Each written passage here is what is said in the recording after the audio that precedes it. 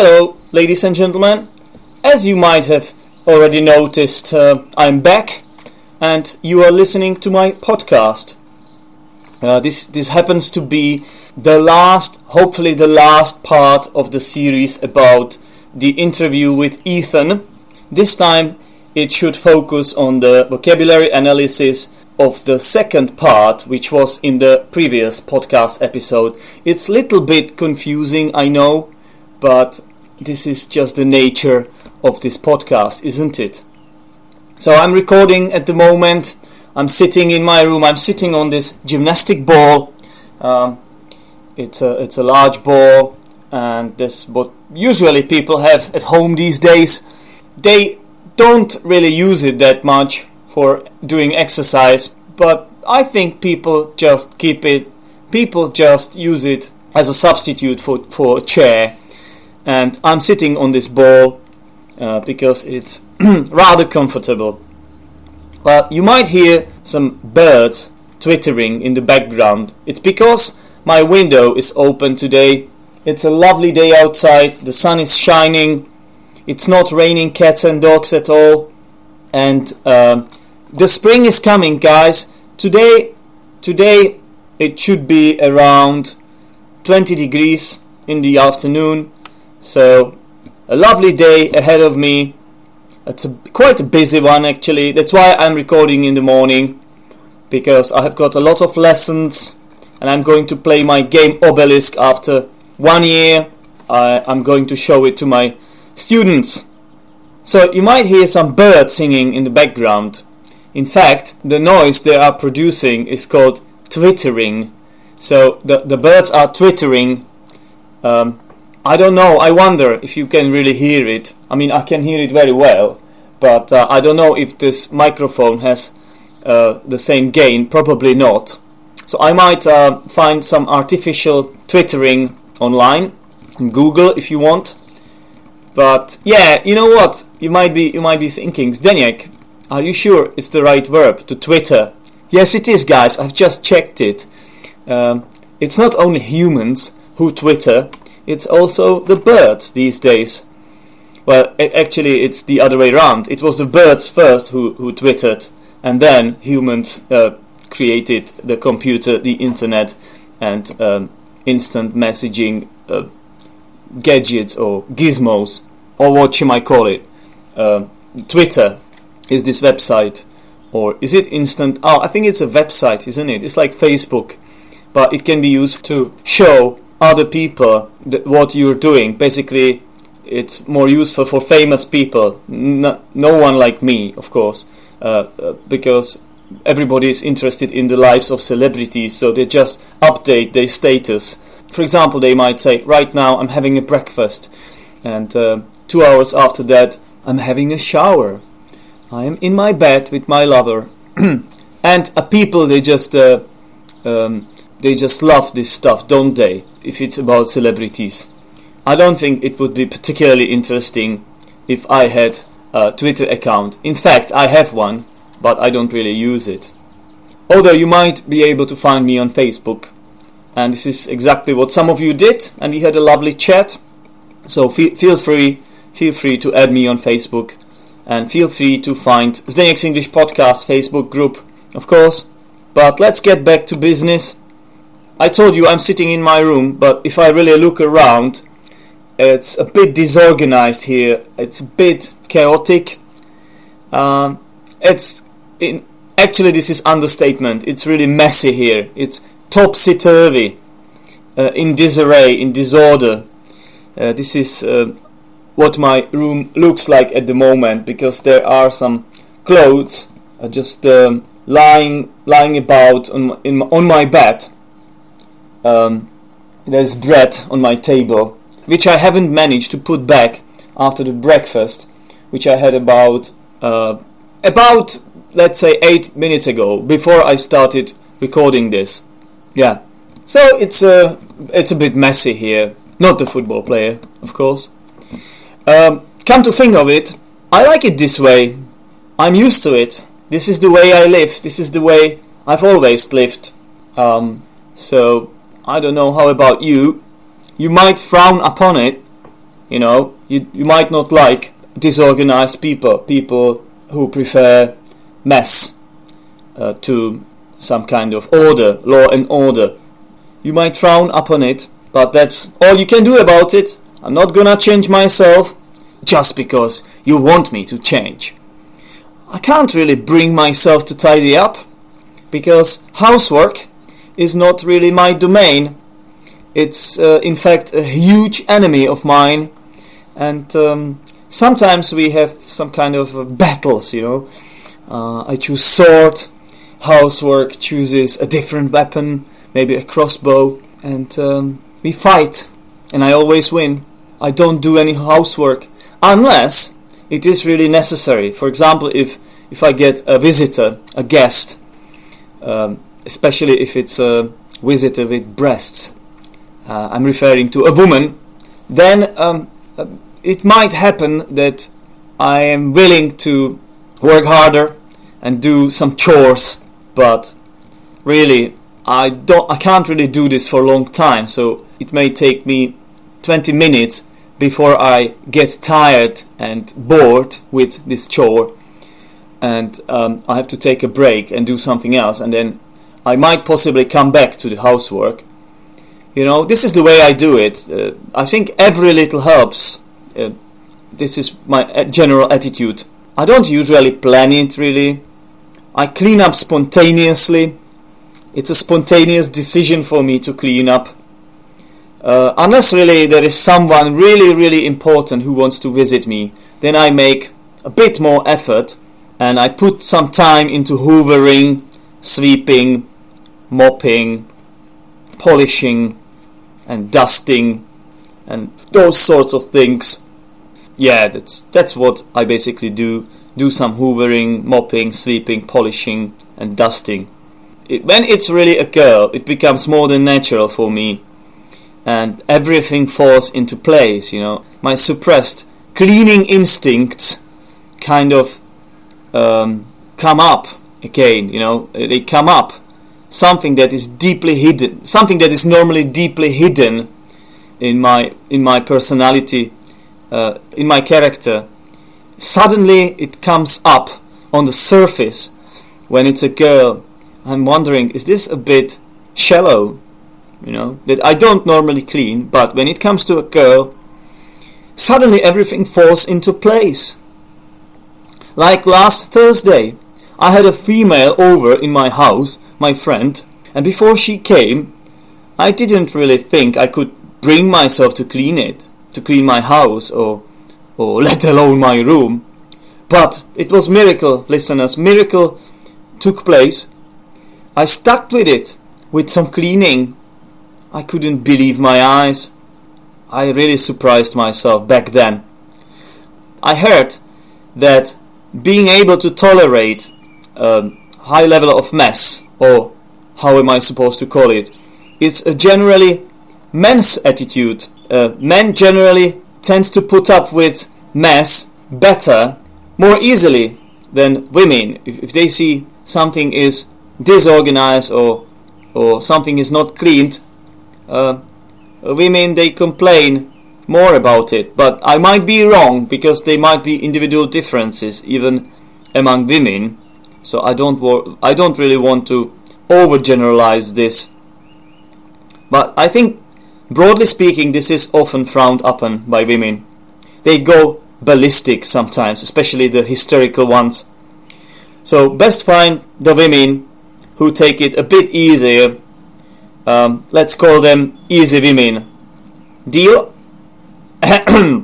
Guys, I have just cleverly and intricately inserted this here. I wanted to make double entendre.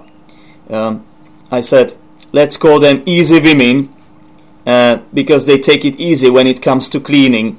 But what I meant, and what most of you, I believe, must have understood, was some kind of sexual content, or let's call it sexually suggestive material. Yeah, it was double entendre, listeners, because as you know, easy women can easily be seduced. So ideally, instead of some pile of cleaned, in fact not dirty ones, but cleaned clothes, which I have managed to dry this week. Instead of clean clothes on my bed, there might be an easy woman in my bed. And when I say easy woman in my bed, I don't really mean the woman who would want to complain about the state of my room, but how to put this? She would be willing to, let's say, fall asleep with me. Okay? I'm sure you get this.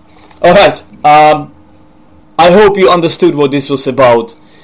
It was partly improvised, partly I had some notes written down. What I wanted to do was to practice all those items of vocabulary which I analyzed in the last episode, in the previous episode. I hope you noticed that. If not, you can always stop listening to this and start from the scratch, start over, start listening from the beginning.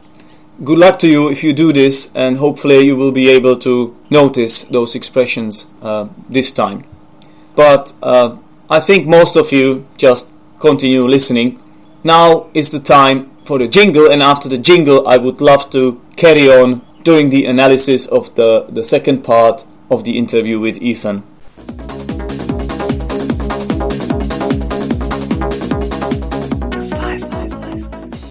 Alright guys, I'm still here.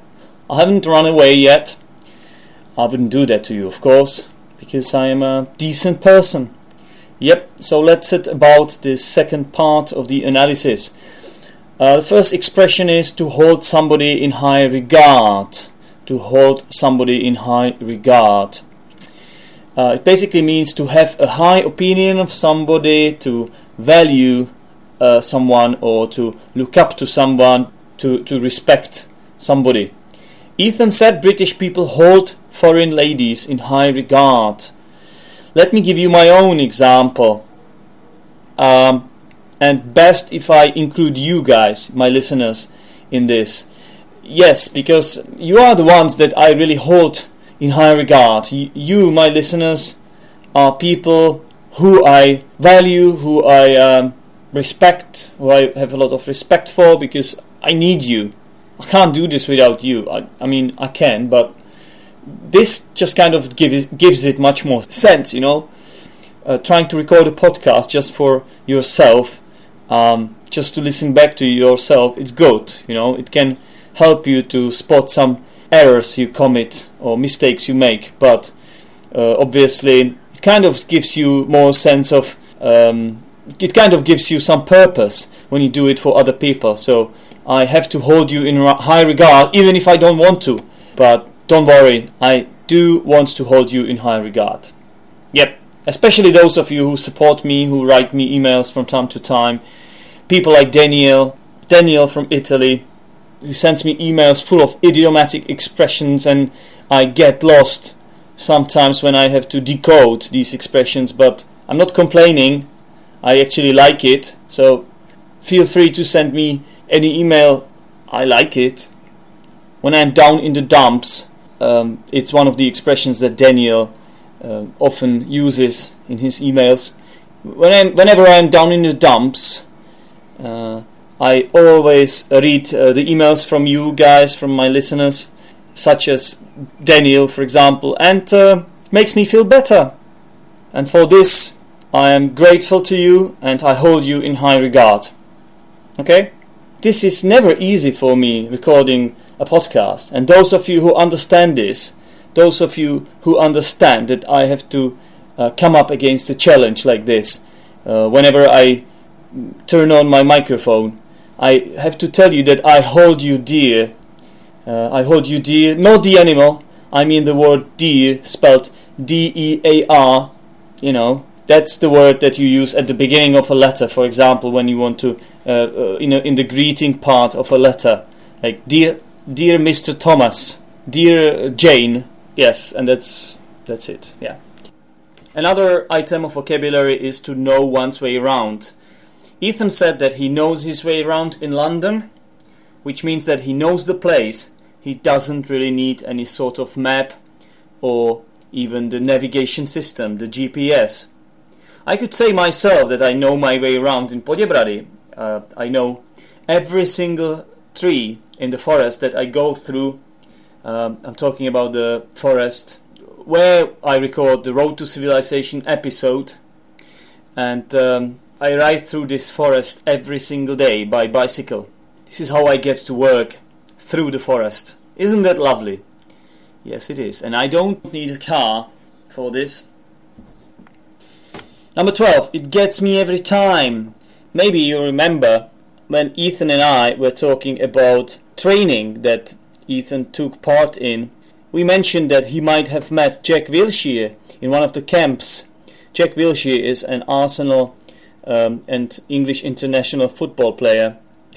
He's a promising star, and and we said that maybe the reason Ethan didn't really become a famous football player is that he might have been given a knock by Jack Wilshere. And Ethan responded to this with the phrase, "It gets me every time." It means basically that whenever he remembers this, it kind of brings back some memories, and it's a very emotional thing for him. It's like a catchphrase. It gets me every time. It's like a catchphrase, and the meaning is that you can never get used to it, as it triggers some strong emotions whenever you think about it. And the emotions can actually be of various kind. They can be anger, surprise, embarrassment, or laughter. Any sorts of emotions. In this case, I think it was kind of anger, because Ethan might have become a really stellar football player, but sadly he was injured, and that's how his football career ended. Okay, let me give you my own example, and I want to take you back to my English times, which always bring a lot of emotions whenever I even consider this topic, because it's nostalgic. Whenever I visit England, I don't normally go on holiday to the sea or somewhere in foreign countries. I always go to England for some reason, because I think it's the nostalgia, because it gets me every time to see the old places. Instead of trying to see new places, I just go and check up on the old ones to see if the places change, to kind of have these memories back. So I go back to Manor House, to Finsbury Park. These are parts of London. I go to Piccadilly Circus, to Arsenal Stadium, of course, and it just gets me every time, That's why I don't want to go anywhere else. Sounds a bit boring, I know, but hopefully I will change my attitude one day. But it's just whenever I go to London, instead of trying to get to know new places, I always end up visiting the places that I used to love. It makes me cry. No, not really. I'm not gonna cry rivers. I'm not gonna cry my eyes out. It just gets me every time, listeners. It does, yes. It's a very emotional subject for me. I'm sure you also have some emotional subjects you could talk about like this. Alright, another expression is a great area. Again, these are Ethan's words. We were talking about political correctness of referring to black people, and I'm talking about people with African origin. So should we refer to black people as blacks? Is this politically correct? How politically correct is this? In which context can we refer to people of African origin as blacks, even though these people may have slightly different colors than the white people, but they have the same nationality, and so there is no difference at all between them and the original, in quotation marks, the original white-skinned people. So how politically correct is this? I hope you know what political correctness is, by the way. Hang on, I think this is important. Let me find it for you in a dictionary. Might take me some time before I find it, because it got lost somewhere maybe. I'm still looking. I'm here in my room. I'll try to keep you entertained while I look, because this might be slightly boring for you, listening to me trying to find my dictionary, but luckily for you, I've got it. This is the sound of a Longman's Dictionary of Contemporary English. Okay, let's see how fast I can find this. Alright, using a dictionary is about knowing the alphabet, because the letters come in logical order. Okay, I'm getting to P. Politics. I'm almost there. Politician. Political prisoner. Hold on. Politically correct. Okay. So, if something is politically correct... Okay, maybe let's do the noun. It sounds better. Political correctness is behavior and attitudes that are carefully chosen so that they do not offend or insult anyone. Used especially when you think someone is too careful in what they say or how they behave. Political correctness has had an impact on the language people use to describe women, for example. Language, behavior and attitudes that are politically correct are carefully chosen so that they do not offend or insult anyone. Okay, so I hope everybody's following me now. And let's get back to the original idea. So we were talking about black people. Can we say this, really? When we refer to people with dark skin. Is this correct? Is this right? And we are going back to our expression grey area, because this is how Ethan described this whole, let's say, this whole issue, we might call it. It means that if something is grey area, it means that it is not clearly defined what is wrong and what is right. Okay. For example, in America, where some people might get offended if you call them blacks. Okay, let me give you my own example. I argue that teaching 13-year-old kids rude words can be useful. And I have to tell you, this is a great area. This is a grey area, not great area. This is a grey area. It is being condemned by the public and by my colleagues. You can never find swear words in textbooks, although I do personally believe that they might be useful for them. And they know them anyway, you know. This is the concept of forbidden fruit. If you know something is forbidden for you, that makes you want to do it even more, right? So if I actually had the permission to teach rude words, maybe children would start using it even less, because it wouldn't be forbidden fruit for them. It would be too normal and not cool enough, you know. But because it's forbidden, obviously children just indulge in using the swear words and stuff. This is my hypothesis. Obviously when I teach swear words, I don't want them to be able to use them. I also talk about the appropriateness of using them. I mean, it's okay when you use them when you play football, for example, and when you're angry with yourself or with your team. I think this is normal, but you shouldn't use them to attack the teacher, for example, okay? And and it's good to know the swear words, because you don't know what's going to happen to you one day. Someone might actually call you with a swear word, and you want to be ready for this, don't you? So another item of vocabulary, and we are actually staying on this topic, it's connotation. Ethan concluded our debate as follows: referring to or addressing black people as blacks is fine. The only problem is that some people have negative connotations. Now, what is a connotation? Alright, ladies and gentlemen, buckle up, hold tight, because we are right now embarking on the fascinating subject of lexicology. Lexicology is the study of words. To break it down to you in a simple way, a word can have two meanings, two basic meanings. A denotative meaning, which is the official definition of a word. This is the one you find in a dictionary, and then we call it denotation.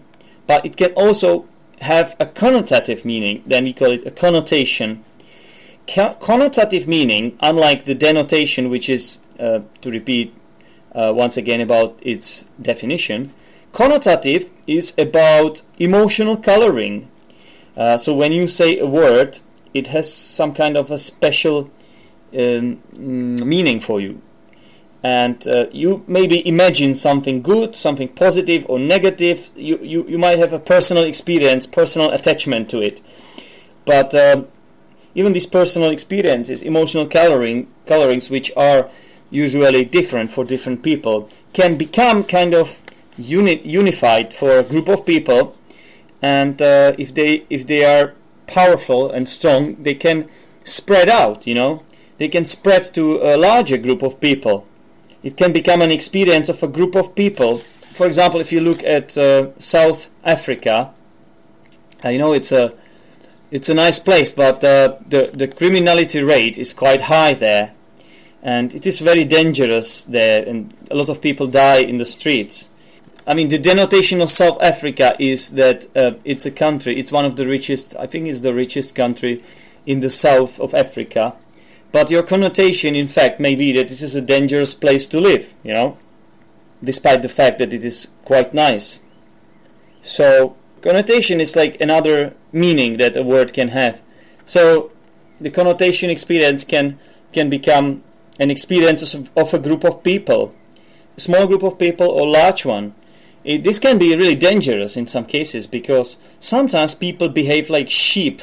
Because this is the easy thing to do, to just imitate, to emulate, to copy others. It's simple, and that's what people do.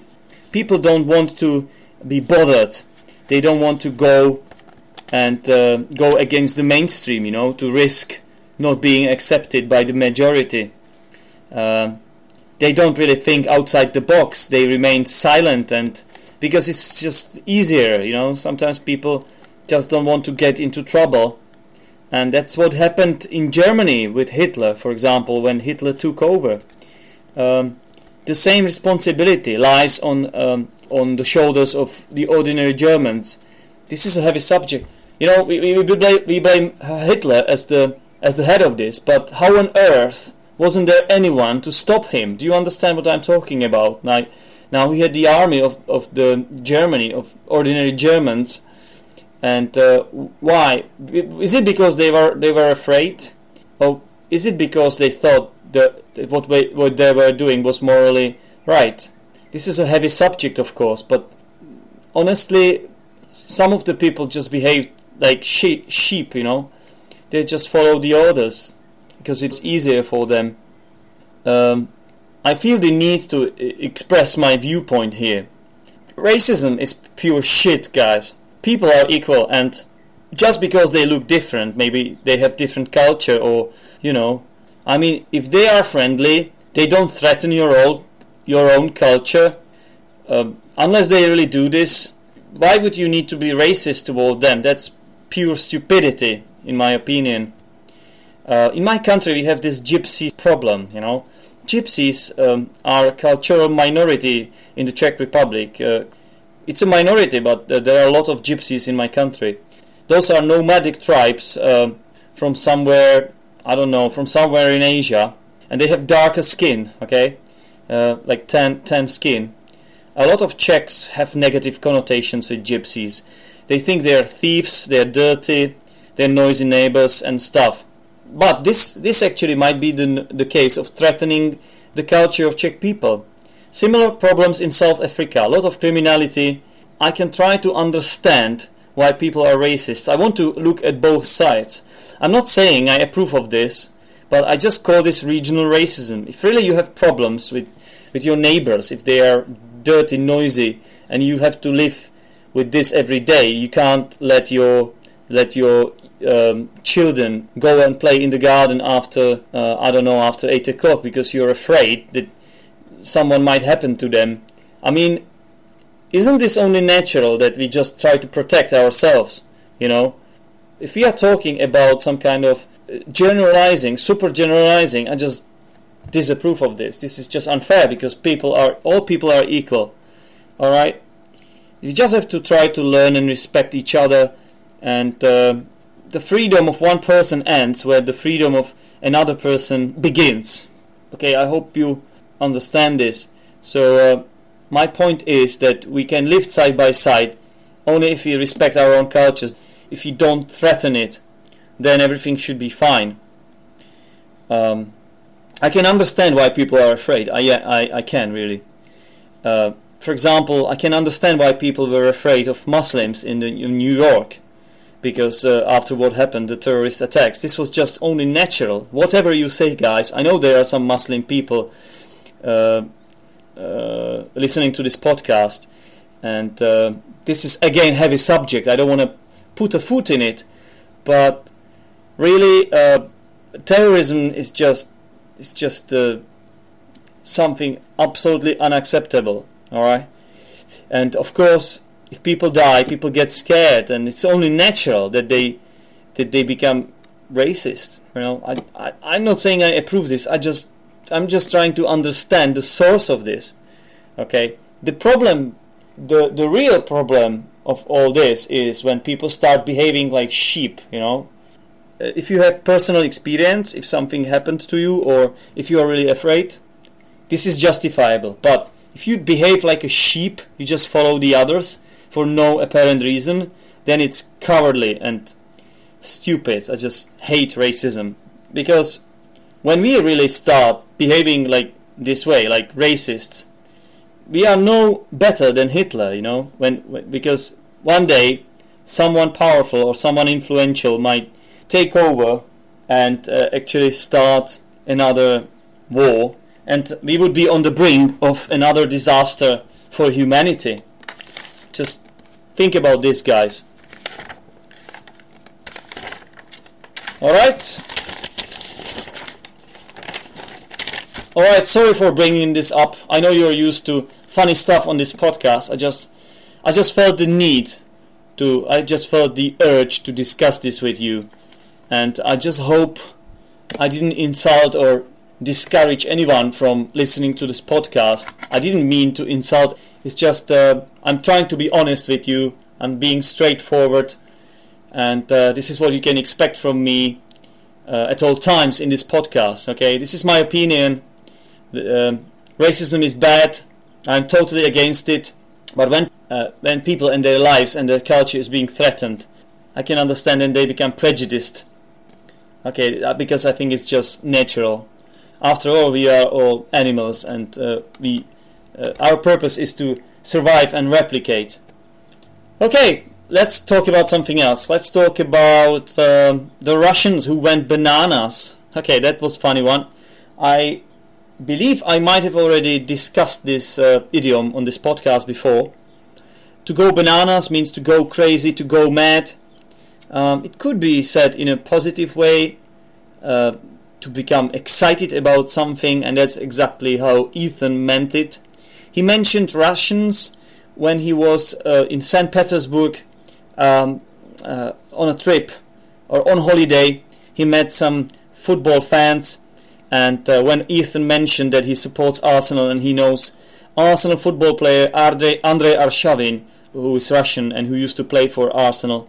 Now he doesn't play for them any longer because he left England.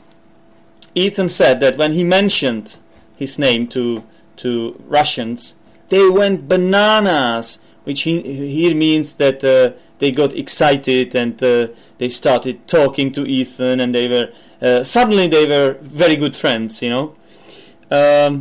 Okay, my example is, if you go to a zoo, imagine you go to a zoo and you show monkeys in the zoo some bananas. Well, if they see bananas, that's, I believe, their favorite food, isn't it? Or at least we were brought up to think so. I think the monkeys themselves might go bananas, actually. When they see them, they start screaming and making this excited noise, because it makes them hungry and it makes them happy and everything. They go bananas because they want your bananas. So, yeah. Don't know if this was the best example. It was supposed to be funny, but yeah, I think it didn't work. There was no pun. It turned out to be an anticlimax. Okay, something else. I'm teaching a lot of Russian students, and I always try to tease them with a lot of bears and vodka and Russian winter and everything, just to be friendly, in a friendly way, They don't mean any disrespect. So I asked, of course, Ethan the same question, like, do the Russians really drink so much vodka?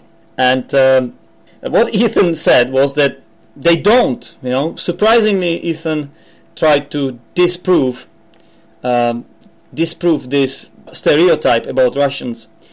What he said, though, was that maybe they just were sneaky about it, trying to make the British feel better, having secret flasks means little bottles of alcohol, knocking it back. So there are two expressions: to be sneaky about something and to knock it back. Okay, so the first one is to be sneaky about something. Means to be sly, a bit sly in a clever way, artful, sly, or cunning in a clever way. I can be sneaky about my podcast. In order to increase the number of downloads for this podcast, I can tell you that I'm a native speaker and pretend, and those less experienced ones might catch my bait, actually. That would be ridiculous, right? Wouldn't it? Why would I lie to you? Especially after telling you that I'm an honest person and I will always be fair and square with you. Why would I try to pull the wool over your eyes? Why would I want to deceive you with this? Doesn't make any sense, and that's why I'm not really doing it. I admit I'm not a native speaker. I'm from the Czech Republic, and my accent, even though I'm trying hard to have a British accent, it does from time to time resemble the Czech accent of English language. So obviously I'm doing my best here. I'm an English teacher after all, so who else is in the position to attempt this than an English teacher? Right, the second expression was to knock it back, and this was when Ethan mentioned that maybe the Russians, they have some flasks, some bottles of alcohol in secret, some vodkas, and they knock it back, so nobody knows about it really. They just drink it in secret to make the British feel better, about themselves, like to make them feel proud that they are best drinkers, and they drink even more vodka. That's ridiculous, isn't it? Yeah, but to knock something back means to drink it really fast, to gulp, to drink quickly a drink. Similar expression is to down your drink. If you down your drink, you just put your mouth to the drink and you down it, you drink it in one go, and sometimes people dare each other, they make stupid bets about it, and they tease each other with this in a pub, friends, and there are even competitions who can drink more beers more quickly and stuff. Yeah. Okay, guys, this is it. I hope this wasn't a ridiculous episode. I hope you can learn a lesson from this. I'm also learning lessons from my podcast episodes because I'm learning from my mistakes, or I at least try. And that's, after all, the main message that you may get from me today. Don't be afraid to face your greatest fears. Go for it. Just try to face your fears and learn from your mistakes. Okay? You may be shy, but if you don't go out there, if you don't really move your ass and try to speak, you can never improve your speaking skills. It may be speaking just to yourself, recording yourself, and then listening back to it, but you just have to make the decision first. Go for it. I did go for it, and you see, I've got my own podcast. I'm not saying it's ideal. I would never say that to you, because that would sound a bit cocky, wouldn't it? But it's a try, and so far it's working.